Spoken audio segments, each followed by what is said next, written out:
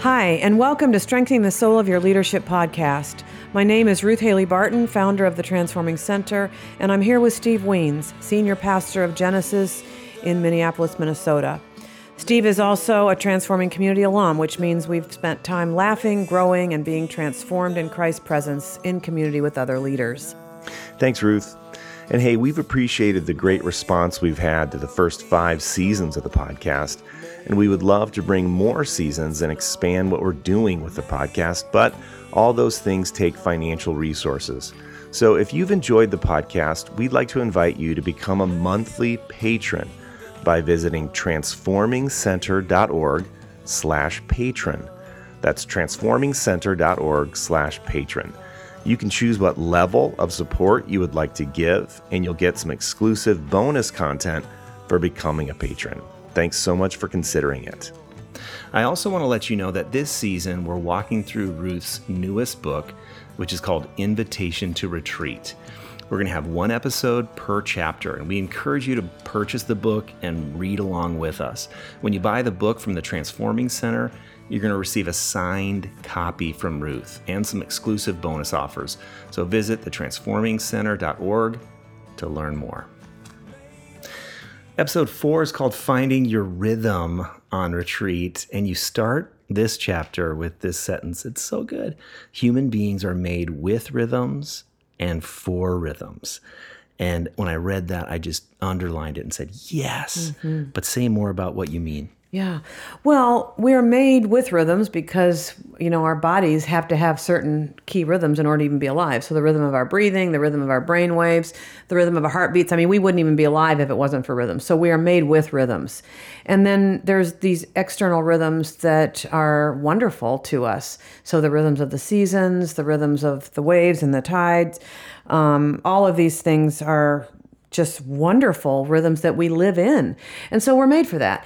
So when we go on retreat, I think it's important for us to get into a rhythm so that we can just give ourselves to the rhythm as opposed to having to think every minute about what we're going to do next.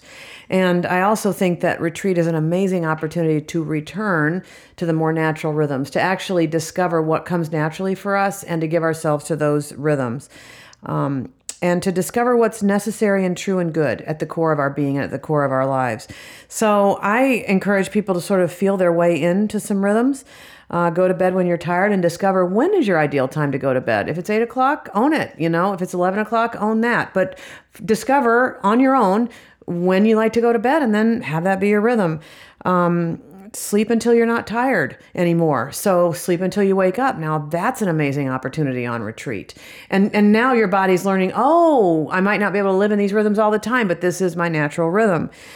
Pay attention to your rhythms of eating and particularly take pleasure within those rhythms. So on retreat, especially when we're not talking to other people and all that, we can actually enjoy our food and we can enjoy the rhythms of eating morning, noon, and night, and maybe having a cup of tea afterwards, and just put some rhythms in place that have to do with eating. And then to be able to enter into silence and sit in silence at different times during the day rather than continue to just push and press forward.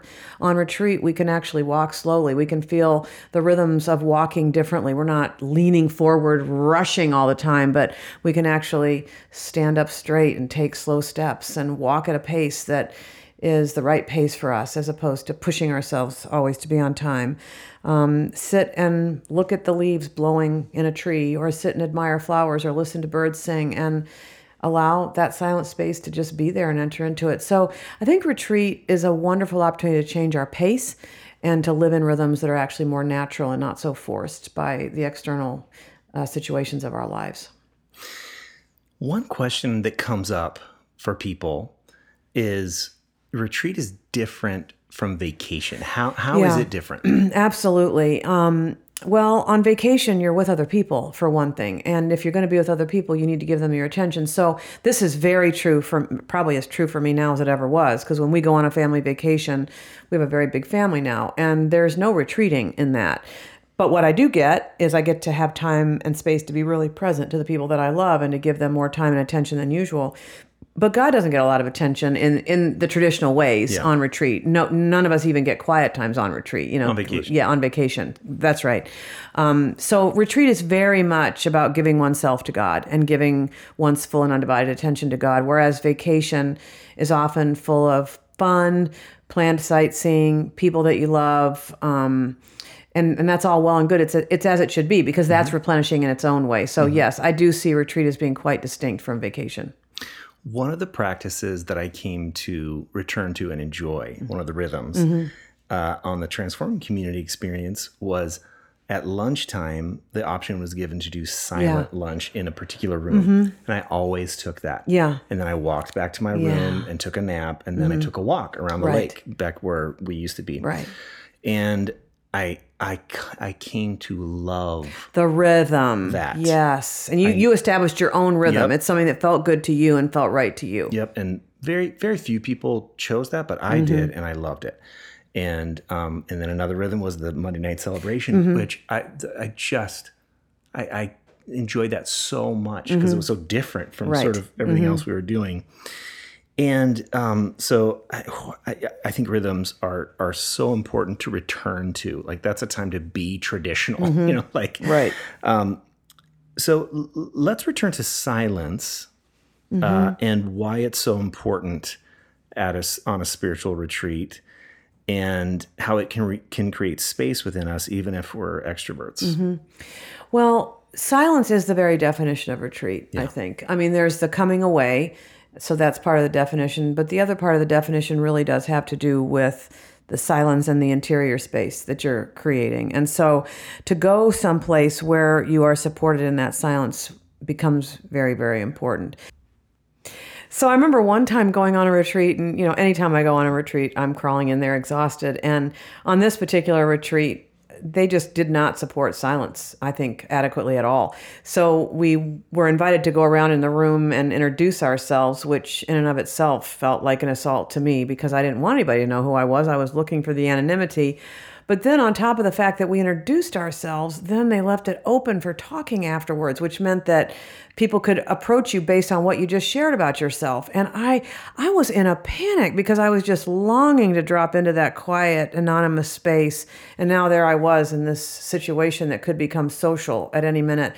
And so I literally ran out of the room because that is not what I'd come for. And that particular retreat offering wasn't supporting the silence in the way that I think most people need silence when they come. Man, do I agree with that. And I love how Transforming Community really supports that so well. Some people talk about, and I've seen it, being surprised by how much they cry when they're on retreat. What's happening? Well, I think that in our normal lives, we are living so defended against our emotions and against the pain of life and the sadness of ungrieved griefs and all of that. And also the ways in which we're living our lives opposite of what we really long for and what we really desire. And so when we come away on retreat, we actually get in touch with those dynamics of the soul. And all of a sudden, we're not as defended as we usually are. And the inner dynamics are closer to the surface. And so the tears come much more easily than they do when we're so defended. And so the prayers that we might pray, especially in community, we might be surprised by where we're touched to cry. Could also be that just kind of letting down our defenses as we're resting and sleeping and experiencing our humanity puts us in a more tender place where we're more in touch with those things that bring tears. And in the Christian tradition, tears are always seen as a gift. So that's the encouragement that I want to give here, that when we are closer to tears or actually experiencing more tears, I believe we are actually being gifted with those tears. That number one, it means that God is at work. And number two, it means that our hearts are tender and soft and we're no longer as defended as we usually are, and that God is really making progress with us. So my encouragement regarding the tears on retreat is that you really go with them. Try not to fight back your tears, but try to go with your tears and to see what's in there and how God wants to meet you in that place. there's kind of a letting go when you let yourself cry. Yes, indeed. And it's cathartic, and it clears out some of the junk and garbage so that you can be clear about what's really going on in your soul. I think many of us don't realize how much what's really going on in our souls is sort of shrouded by unacknowledged grief and pain. And so we never do get to what's underneath because the ungrieved grief and the undealt with pain is just almost like a layer over what it is that we really do need to pay attention to. You tell a powerful story in this chapter about Kevin, this young man who was in the process of becoming a Jesuit priest, actually. Yeah. And he learned this pretty humbling lesson. You want to tell that story and how it affected you? Yeah, and I will, and put in the context of the fact that I believe that if I hadn't been in the rhythms of a community's life, so I was at a Jesuit retreat center where I was entering into the community's life, which meant that we just did what they did. So we were in silence all the time, except for the service right before lunch, which is where we received the Eucharist. And there was always a reading of the scriptures for that week, the lectionary scriptures for that week. And there would be, one of the persons in their community would give the homily. And so on this particular day, the scripture was one of my favorites. It was the scripture where Jesus asked this rhetorical question, what does it profit a person if they gain the whole world but lose their own souls? What is worth more than your soul? And I was really struck by it because we were reading scriptures that were in the flow of the lectionary, which means that for those days that I was on retreat, this really important verse was in the lectionary reading, and that caught my attention. So one of the rhythms can be how we're reading scripture, whether or not we're reading with a lectionary or any sort of rhythm with our scripture. So my antenna was up, and I wondered what God was going to want to say to me through a verse that had become so important to me over the years. And so then this young Jesuit priest got up to give the homily, and he talked about these early assignments that the Jesuits had called experiments when they would serve in different places to grow as priests and to get in touch with some of the ministries that the Jesuits were involved in. And in his case, he was assigned to go to the place that we know as the L'Arche, which is Jean Vanier's ministry to the disabled. And it's where people live together. Those who were strong and well in their bodies and those who were challenged in their bodies would live together in community and expect that God would meet them in their life together in community. So he was assigned to be the primary caregiver for a man named Lionel. And because Kevin just wanted to be the best Jesuit ever, I think maybe he's a one, he just wanted to do this thing right. And to prove to his novice director how capable he was, he jumped in with high hopes. And he begins to tell this story about bathing Lionel one day. He's a 34-year-old man who couldn't speak or feed himself. He was confined to a wheelchair, and Kevin's job was to help him with all of his daily needs. And it was very difficult because Lionel would express himself with great frustration, sometimes hitting himself in the face and expressing his frustration physically. And every day seemed like it was a new challenge. But on this particular day, as they were struggling to get him bathed, Kevin actually nicked him in the chin with a razor and remembers being wet, soaking wet, standing in a pool of water. Lionel is screaming, and now rather than hitting himself, he's hitting Kevin. And it was just this soul-searching moment where Kevin realizes his inadequacy in the face of this person's need. And so in the midst of all this, there was a knock on the door, and the woman who supervised the ministry there peeks her head in and asks if everything's okay. And so, trying to be a good Jesuit, Kevin says, yes, everything is absolutely fine. Everything is fine, and I think I could see myself in that too. Totally. It's all fine, even though it's really not. I got it. But this woman who was over this ministry suggested that Kevin take a break and that she would finish things up, which she did. And then she came down and just sat next to Kevin, and she says, as much as you may want to, you can't fix Lionel. God made him the way he is for a reason. And in her wisdom, she added, it may be to help people like you and me. And it was 5 days into this retreat, so my heart, my soul, everything was just hanging out. I was so raw and tender and open to anything that God would do. And when he started telling this story, I could just feel the tears starting to rise. And I was really embarrassed because on that particular day, I was sitting in the front row of the chapel. I didn't usually sit in the front row. I often would sit in the back just for privacy. But on this particular day, I was in the front row, wouldn't you know it? And I could not keep the tears back. And I realized as he continued to tell the story and as I'm fighting back my tears that what he was describing represented something I was aware of in my own life, and that was my striving, the way that I too was striving to fix things that maybe couldn't be fixed, and that maybe God wanted to have be the way they were. And yet I was still beating my head up against these realities. It's the willfulness. I think God was really confronting this willfulness that I've already admitted and mentioned to you here in this conversation. And I think God just raised into my consciousness several areas in which willfulness was really the issue, where I was still banging away at something that wasn't being given, and I was using an inordinate amount of energy to do it, and I was taking too much personal responsibility for the fact that these things couldn't be fixed in my life. And I began to sense maybe it was Jesus saying to me, hey, why don't you take a break and let me fix this? Why don't you take a break and let me finish up here? And I don't even know how to describe the way in which the message and the awareness of my willfulness penetrated my consciousness at that point. But then Kevin brought his story full circle with the gospel reading by stating that perhaps sometimes when we're giving what are actually our best efforts to fix things in our own strength and through our own ideas, that we must lay down our lives. We must lose our lives. And in fact, the refusing to keep fixing is laying down my life and saying, I can't do this anymore. And he offers this perspective from Henry Nouwen that our life is full of brokenness, broken relationships, broken promises, broken expectations. How can we live with that brokenness without becoming bitter and resentful, except by returning again and again to God's faithful presence in our lives? And so there was a further humbling there as well, that I had to acknowledge that I had been bitter and resentful in some of these aspects of life where I hadn't been able to get my will and my way accomplished. And how ugly is that, to have to acknowledge bitterness and resentment and willfulness and impotence in the face of these things that we can't fix.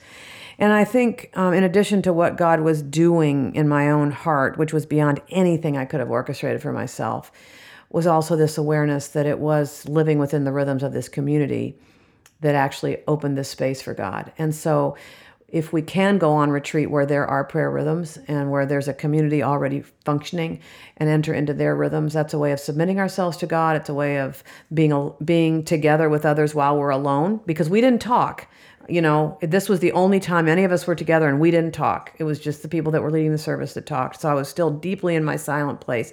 And how wonderful that I could sit there and cry and know that nobody was going to come over and try to help me, because we weren't allowed to do that. Nobody's talking to anybody. So nobody's going to intrude while you sit there and cry in the chapel. What a blessedness is that, but that it was the willingness to be in community, to be alone in community, that opened up this space for God and did something that I couldn't have orchestrated. So rhythms, if we can find some rhythms like you found, give ourselves to the rhythms of a community and stay in the rhythms, it opens up space for God to do something surprising. How do we make sure we're not over planning when it comes to following rhythms and creating rhythms? Because if we do that, then our minds just take over. And, how do we... Is there any advice you would give around that? Well, in the back of this book, I do give some ideas for how to plan your own retreat. And I don't put times and things like that because I want to describe elements and flow for a retreat, but it doesn't have to be, and it shouldn't be, a really rigid schedule, because that's part of what retreat is not being in the rigid schedules that many of us have to live with in our everyday life, getting up at a certain time and being at work at a certain time. And I don't know about you, but having meetings all day at certain times. And my life feels way too structured and with way too many things in it. So to have your retreat rhythm feel spacious is extremely important. So I like to look at just the basic parts of the day, like what am I going to do? What do I do when I wake up? Generally, what might I do in the morning? Is there any ritual I want to have around meals if it's not provided? Am I going to plan to take a nap on most days? When do I want to take a walk and get some physical exercise? What do I do in the evenings after dinner? On one retreat, I would always, the place where we were was really beautiful, and so the sunsets were gorgeous. And so I noticed that many people had as part of their rhythm to sit in an Adirondack chair and to watch the sunset. And what a luxury it is to sit and watch a sunset for a couple hours. You know, it's an amazing thing. So just to build in those things that you know are replenishing for your soul, but to not do it in any kind of a rigid, legalistic way, and to just, you know, get to live in rhythms. Like I discover it like laying back in the waves in the ocean. There's something just really relaxing about being able to give yourself to it and not have to think too hard about what am I going to do next and next and next. So general contours for the day, the general contours of the day, but not necessarily a rigid schedule, I think are really helpful. Yeah, and you're paying attention to your own inner dynamics, right? What's feeling good, and what's not. One of the things that I found so helpful too, when I could be aware of it, is to walk slower. And you mentioned that earlier. Yes. But I think that it's revolutionary. Oh, it feels so good to walk so slow. Yes. You literally change your pace. You do. Right. You do. The other thing I really, really have enjoyed about being on retreat where I have spiritual direction is that I actually take more time to prepare for spiritual direction. So I take, a half an hour, 45 minutes to be prayerful about what I want to bring into spiritual direction. And then I would always build in some time after spiritual direction to note what happened in that session that I wanted to, continue to claim as being real for myself. And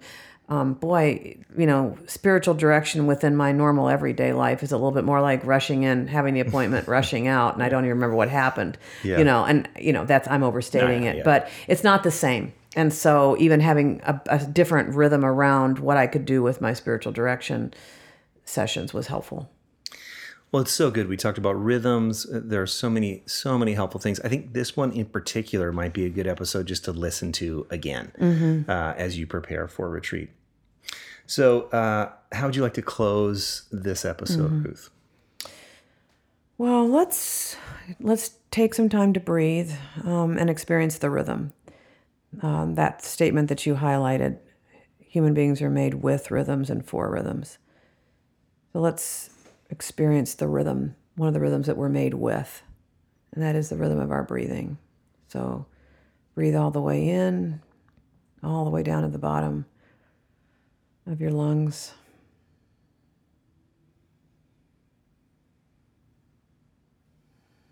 A slow and full exhale.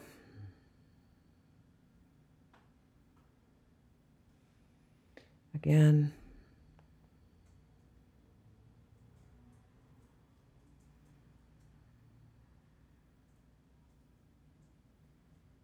And again.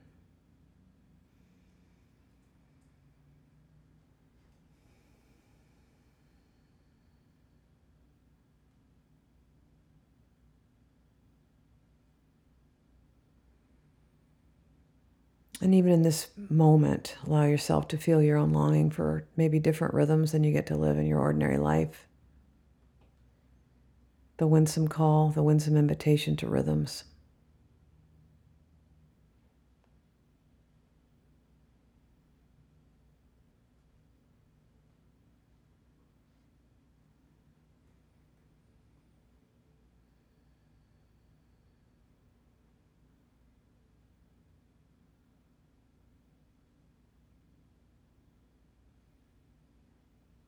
And then just say something true to God about what you're most wanting right now. And listen for God's response.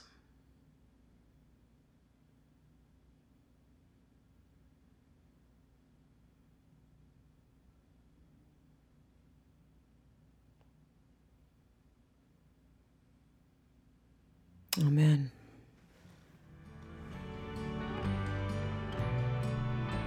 Thanks so much for listening today. We know there are thousands of podcasts to choose from, and we are grateful you spent the last 30 minutes with us.